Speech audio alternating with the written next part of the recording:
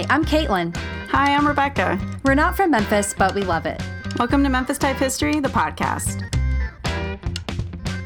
And you're listening to another episode of Memphis Type History. Welcome, Caitlin. Welcome, Rebecca. I just try to snazz it up.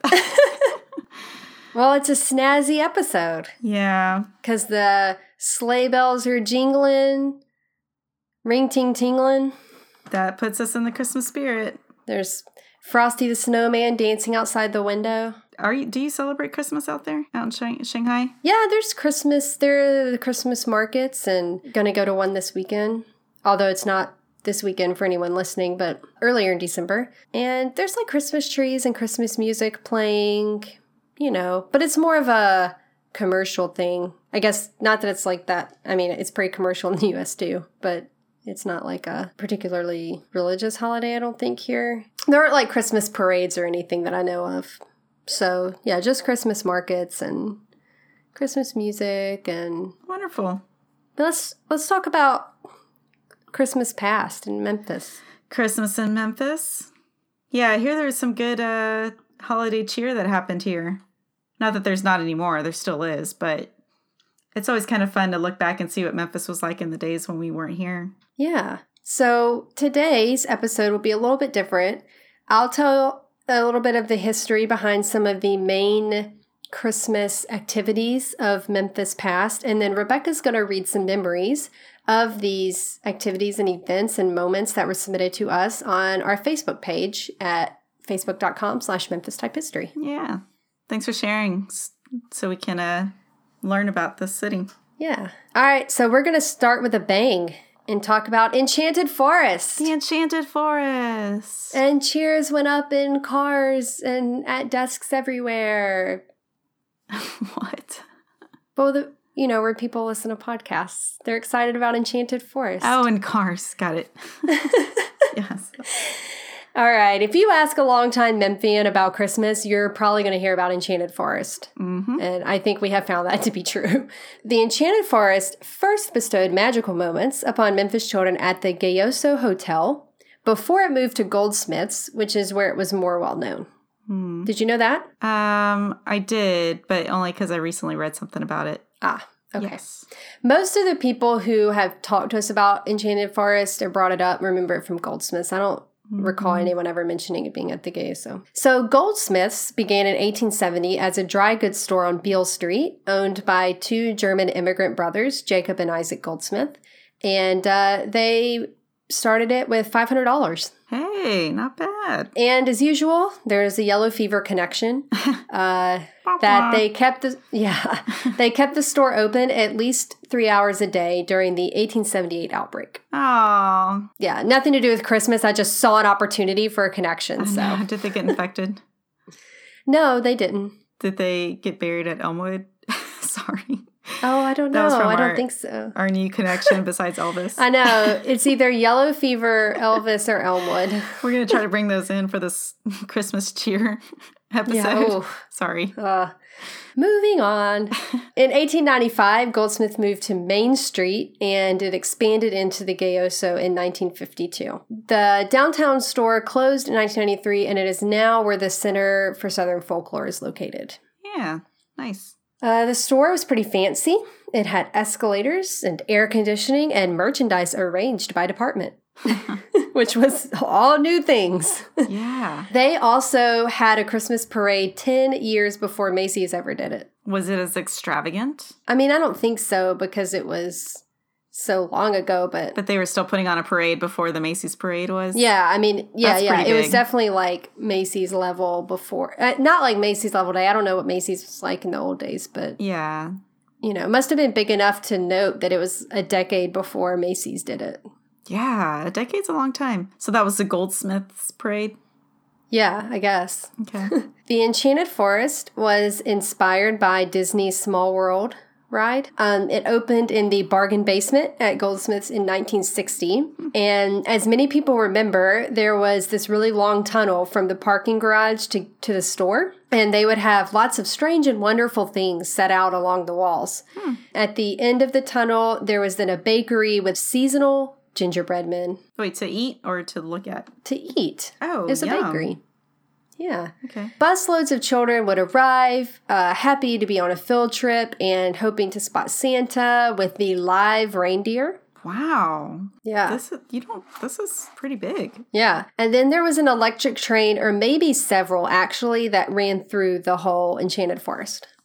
Oh my. I kind of want to go to this Enchanted Forest. I know, it's pretty cool. So why don't you read us some of the memories of Enchanted Forest, these first-hand accounts? Oh, I sure will. This memory of the Enchanted Forest comes from Taylor from the blog Grace Grits and Gardening, and it's featured in our blog about Christmas in Memphis on our website. She says, a winter wonderland spread before us, filled with forest animals and snowmen and twinkle lights and glittery snow delivered straight from the North Pole to the area behind men's clothing. We strolled through slowly, savoring each second and every step, not wanting it to end. But kinda we did, because deep in the frosty forest, a visit and picture with Santa awaited. Kay Brower, I hope I'm pronouncing that right, Kay Brower Williams, shared this memory with us on Facebook at Memphis Type History. Every year, my mom took us to the Enchanted Forest. She bought us Christmas dresses and my brother a suit to wear. It was a huge family outing. Loved it.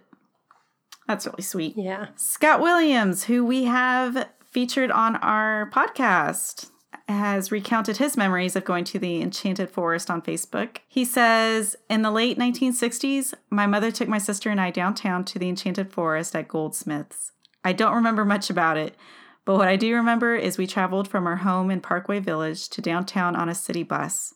That was my first ride on a bus, and I never forgot it. My favorite part was the bus ride to get there. I can't really remember anything about the Enchanted Forest itself. That's awesome. Isn't that so funny about kids? It's like you're taking them to this thing and they're just like, the bus ride was amazing. Awesome. I love it. And Shirley Lovelace Williams chimed in to explain that they rode the bus just for fun. And that was apparently just perfect for Scott. Her favorite parts of the Enchanted Forest were all the moving parts and the snow. Man, the snow does sound awesome. They had snow blowing in the store. Yeah, I think. She said like behind the men's dress clothes. Yeah, and the moving parts refers to the animatronic animals that were in there. Yeah. So it's like like the Chuck E. Cheese band. You mean like, it's like that? It's a Small World. Yeah. Oh, yeah. Like it's don't downgrade it to Chuck E. Cheese.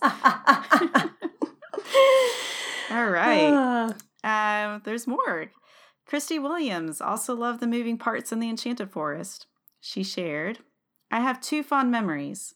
Walking down the aisles in the basement for the Enchanted Forest, there were moving displays, mechanical snowmen, lots of music, lights, and of course Santa.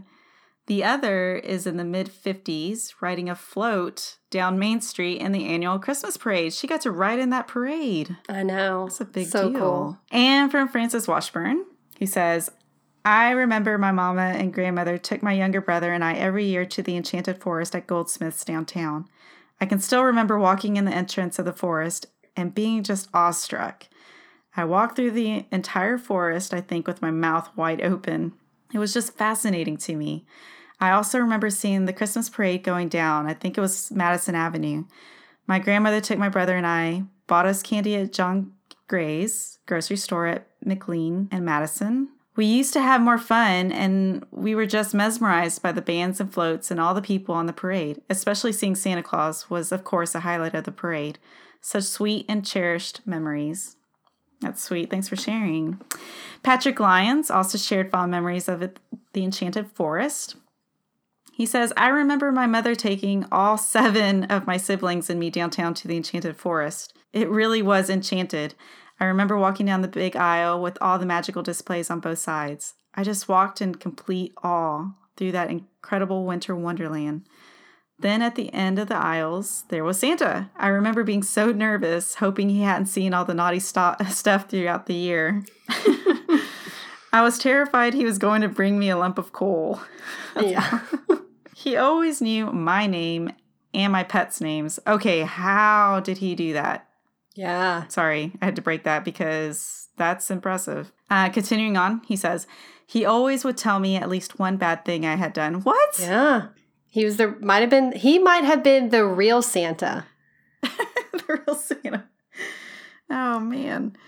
Then he would say, "You have been a pretty good boy this year. I remember my parents and us 7 kids sitting around the Christmas tree on Christmas Eve and passing out the wrapped presents to everyone. There would be so much ripped up wrapping paper and boxes scattered everywhere. Then we would all get our new suits and dresses on and go to midnight mass. We would have to rush home and get in bed so Santa could bring us all our toys and other goodies. I will never forget the brand new Swin bicycle with the banana seat. I also remember so vividly the sparkling red fire truck Santa brought me, because he doesn't buy, he brings, brought me when I was probably around 7 years old." If I had to guess, I think this person still believes in Santa. I mean, yeah, when they know all those things, how can you not? That's awesome. And you got the bicycle with the banana seat. I love that. Cindy Lewis Milligan dropped by Facebook to say, "When I was little, the highlight of the Christmas season for me was going to the Enchanted Forest at Goldsmiths downtown. 50 years later, and I still look back on that time with tears in my eyes and incredible joy in my heart." It was a big deal for these kids. So I think, I don't know if every year this happens, but I know in years past there's been like an Enchanted Forest set up in Pink Palace maybe or something. Yes. But I don't know. It's probably not the same. I don't get that vibe from people that it's the same. Well, next up, there were many mentions of Santa in some of the memories of Enchanted Forest. So I thought I'd talk a little bit about Memphis Santas. Okay. These are some of the Santa highlights, aside from the memories we've already heard. In 1955, a Swiss Alpine cottage appeared at Court Square, which had been decorated as the North Pole for several years every Christmas. That's cool. Yeah, just cool cottage appearing, and approximately 15,000 children visited with the Santa in residence. Whoa. Yeah. But it's cool because it's an outdoor Santa. I haven't ever seen one of those. They would always have Santa's house in the square. Yeah. So in 1955, it was a little cottage.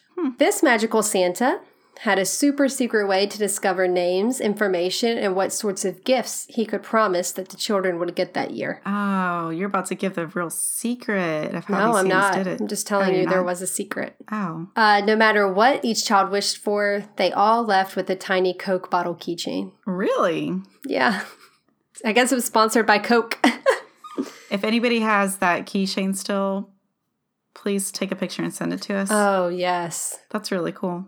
Yeah. All right. Another Memphis Santa of note was Robert J. Morton, who would delight children at his fully decked out home for the 2 weeks before Christmas. Wait, he made himself Santa? Yes. Well, his wife sort of did. So his house was on Parnassus, and they would put up hundreds of string lights. And they would play Jingle Bells. And in 1960, so this all started because in 1968, his wife dared him to dress up as Santa and wave to people like going by. And then all of a sudden, like children would come and tell him his wishes. Oh, yeah. Sweet. So the second year, which I think is the one where he did Jingle Bells and all the lights and stuff, 300 children came by to visit him. Whoa. Yeah. A lot of kids. You want to lay on some Memphis Santa memories? Yeah, let's hear some Memphis Santa memories. Meredith Bolden shared the memory of her Santa on our Facebook page. She said, "In the 80s, my family would always go to the Raleigh Springs Mall to see Santa and ride the pint-sized train they set up every year around the fountains they had in the middle of the mall." Memory from Sandra Reeves of a special downtown Santa says, "Memphis, the city, was an enchanted place to be as a child during Christmas back in the late 50s and the 60s. I remember there was a Santa set up on Main Street in a little park just north of the Walgreens. There was someone collecting the children's names from parents unknown to children, and when you finally got to Santa, as there was quite a line, he knew your name. Oh, we just gave away the trick." I hope the person that gave that Goldsmith's memory isn't traumatized. I know. Don't listen, Patrick. Patrick, right? We should give him a spoiler alert. Oh, now we know. Margie Waller-Hill also shared her memory on her Facebook page. "My favorite Santa Claus was in Court Square. He was the real Santa because he always knew your name and even the names of your pets. That's a pretty big deal. Yeah. What I didn't realize was that there was a booth set up where a person was talking to your parents, getting this information, and he relayed this to Santa, who was wearing an earpiece. That's a pretty sneaky operation. Yeah, this is really well done. Later in the 1980s and 90s, there was a Santa on Wells Station Road who did the same thing. That's where I took my daughters. You don't find that kind of devotion anymore. I don't think so. I do remember when I started to doubt Santa, that one year I set out to find out the truth. And so I refused to tell my parents what I wanted. And did you end up getting it? I did, because they asked the elf standing by the mall Santa to tell them what I asked for. Oh, they played the trick. They played the trick, yeah. Oh, that's clever. Chris Smith also sent us a memory. His favorite Memphis Santa. He said, there used to be a Santa that would set up in the area near Jerry's snow cones every year. I never knew this as a kid, but he had an earpiece that let your parents talk to him while you sat on his lap. I always knew that this had to be the real Santa because he knew my name and things that I had done. It was truly magical. Mary Rose Smith added, the cost of entry was one canned vegetable. The folks who ran the operation would add those items to food baskets they would put together and distribute to families in need. We helped deliver them one year. That's sweet. Yeah. She went on to share her favorite Christmas memory, which is quite sweet. I was about 5 years old when we stayed at my grandmother's for Christmas. So hard to go to sleep. But then I heard sleigh bells outside, and amazingly, I went right to sleep. The morning brought a new horse to my young uncle. I got a Betsy Wetsy doll, and my brother got a pop gun that shot small corks. You can just imagine what fun we had. Kirk Williams informed us that back before mall Santa Clauses, there were parking lot Santa Clauses. I know, right? Sound very... Oh, no. I can't. It's so funny. I guess it's like trunk or treat. Yeah. All right. Back in the 60s, they set up a stage in the parking lot of Eastgate Shopping Center, and Santa would arrive in a helicopter. What? Yeah. You would wait in line. Then just as you got to the stage and sat on Santa's lap, he would tell you what you wanted. He already knew. I found out years later that Mom would walk to the back of the stage and Santa was wired up so she could tell him what you actually wanted. At that moment, though, it was amazing. A helicopter. I know. Kathy Height shared her Santa-related memory, too. She says, I remember taking my boys to have breakfast with Santa at Woolworth's lunch counter at Raleigh Springs Mall back in the 80s. They loved it. Okay, what kind of relationship did she have with Santa that she's able to have breakfast with him? I know. She did not say. That's amazing. Yeah. They knew each other well, I guess. Yeah. Thanks for those Santa memories. Yeah, I thought those were fun. Especially that helicopter parking lot one. Man. Yeah. Fancy. I was just in the parking lot until we heard about the helicopter entrance.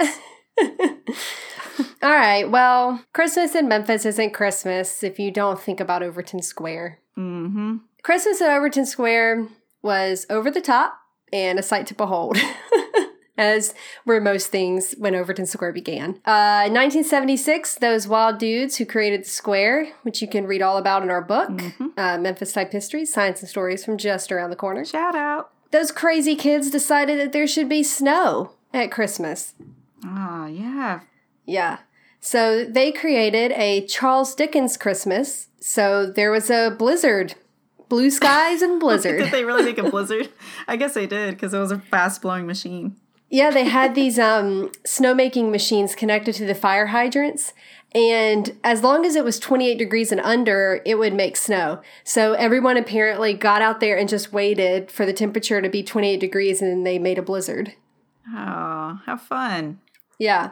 The carolers dressed like they were from the 1800s and they would sing beneath lampposts that were wrapped in garland and ribbons, so very like old-timey looking. The city Christmas tree, like the official one, was located in front of TGI Fridays. Because, you know, this was like the main place back then. Wow, that was the city tree. Yeah.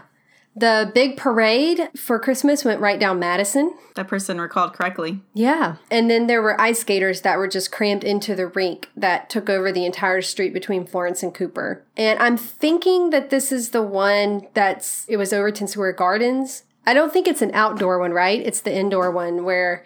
The ice skating rink? Yeah, they had this ice skating rink below and then like levels of shops above. Correct. I think that's the one they're talking about here too. We have a picture of that. Yeah, and apparently it was pretty small. So I found a quote in a Memphis Magazine article about Overton Square, and it said from Bonnie Corvallis, and it said, it was so crowded you could barely move and the ice became grooved. So when you fell, your knees took a terrible battering from those ice ridges. Mine were black and blue for a week, but it was fun because how often did you get to ice skate in Memphis? Not very often. Yeah. So yeah, Overton Square. Shall we read some memories? Yeah, let's hear some memories, Rebecca. Okay. Thanks for gathering these for me, Caitlin. Shout out to Caitlin. All right. Jackie Massey Crawford recounted on our Facebook page her favorite things about Christmas in Memphis. She says, ice skating in Overton Square, horse buggy rides at the square, and eating BBQ at the Public Eye after seeing a play at Playhouse on the Square. They did Christmas plays. They had Christmas carolers they were singing on the weekends. It was a great alternative to malls and very local experience. As far as the shops around the square, they had unique old things like beeswax candles, old soaps, old books. The cobblestone streets between Fridays were filled with small shops. Items were affordable in each shop. Many schools took field trips there at Christmas. The Public Eye barbecue had free popcorn while you waited on your food, and tables with old newspapers printed in the top of each table. I guess the Public Eye barbecue was a actual restaurant there. Yeah. I think the goal was always a family-friendly place. It was good barbecue, but in the late 80s, it seemed to lose the appeal concept as most restaurants in the square at that time drew a happy hour crowd. The ice skating rink was located in the back of the building and was outdoors. They later closed it to make it a wedding venue. That's interesting. Yeah. Debbie Plunkett was also a fan of the square at Christmas. She said, loved the Charles Dickens Christmas in Overton Square. We ate at Gonzales and Gertrude's and loved the streets during Christmas in Overton Square. So that's it. Well, that's it for the memories, but I just, there's one Christmas character that we really can't forget. We have to talk about him. Wait, can I guess? Yeah, please. I hope you didn't set yourself up for failure. Can I get a hint? He was on TV. Elvis? No. He does have the Graceland's Blue Christmas out there. That's not what I'm going to talk about. Is it an animal? It's not a human. It's a centaur. The Memphis Centaur. Oh, I was kidding. No. I don't know. Mr. Bingle. I don't know who Mr. Bingle is. Oh, well, buckle up. Okay. Everyone loved Mr. Bingle. Was he like the guy? Was he a fawn? No, he's the little Chris White. He's a character. He's like a snowman-looking character. Oh, from Rudolph the Red-Nosed Reindeer? No, he's his own thing. He's just Mr. Bingle.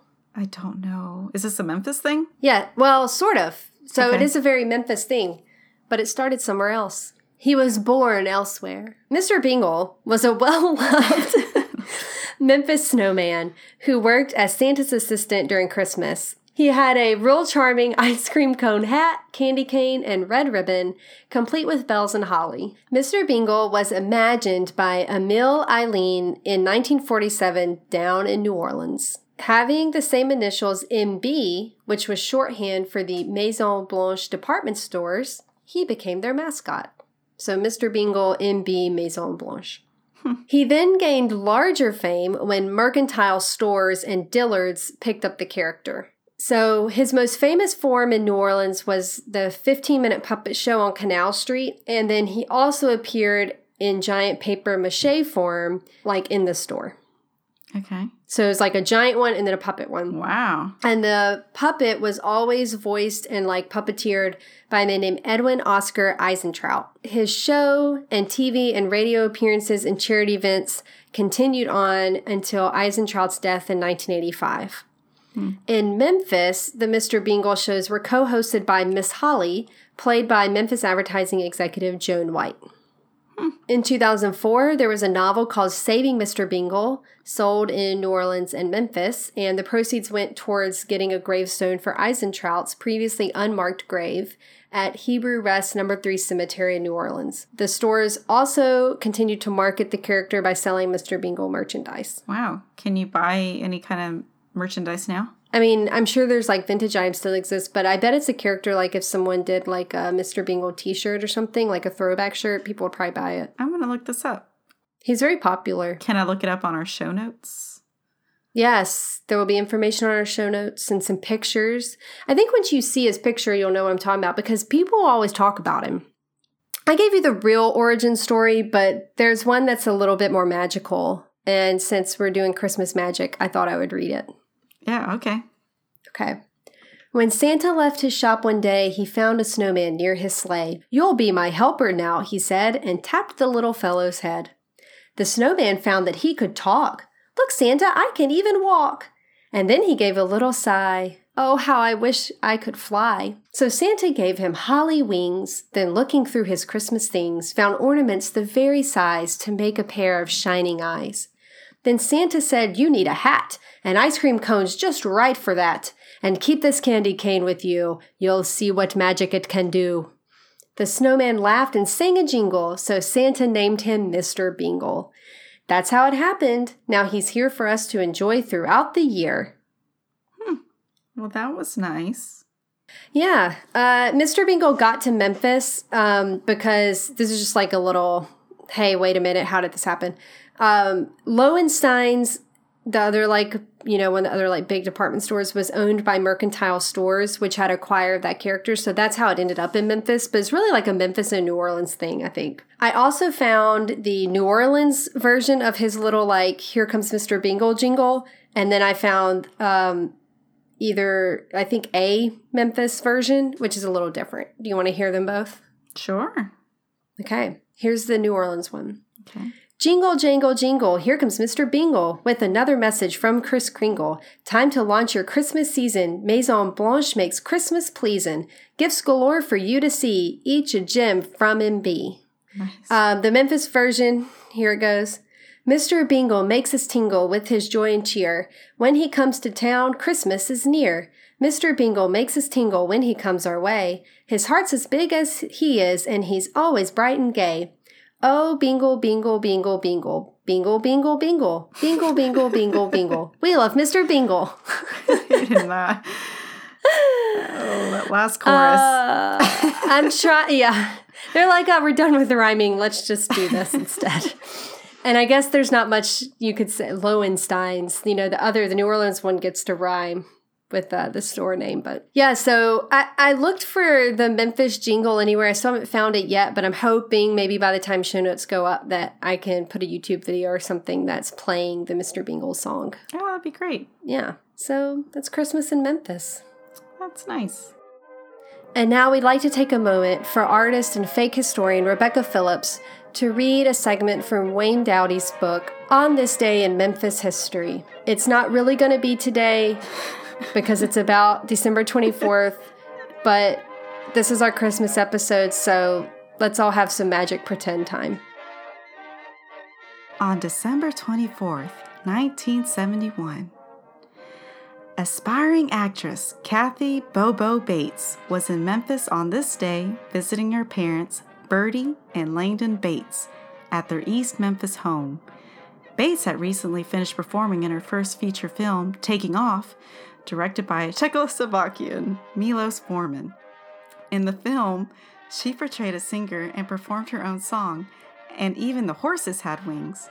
A graduate of White Station High School, she became interested in acting after performing in a school production of The King and I. Bates moved to New York after completing a drama degree at Southern Methodist University. There, she went to work for the Museum of Modern Art, but was dissatisfied with many of the exhibitions. One of the exhibits was just some painted cloths hanging from the ceiling.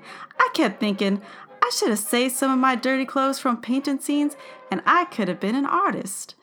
One of Bates' most thrilling moments as an actress came when she met Barbra Streisand. "I was shaking all over. I was so nervous. I was with Milos Forman, who is Czechoslovakian. He introduced me to her as your new competition.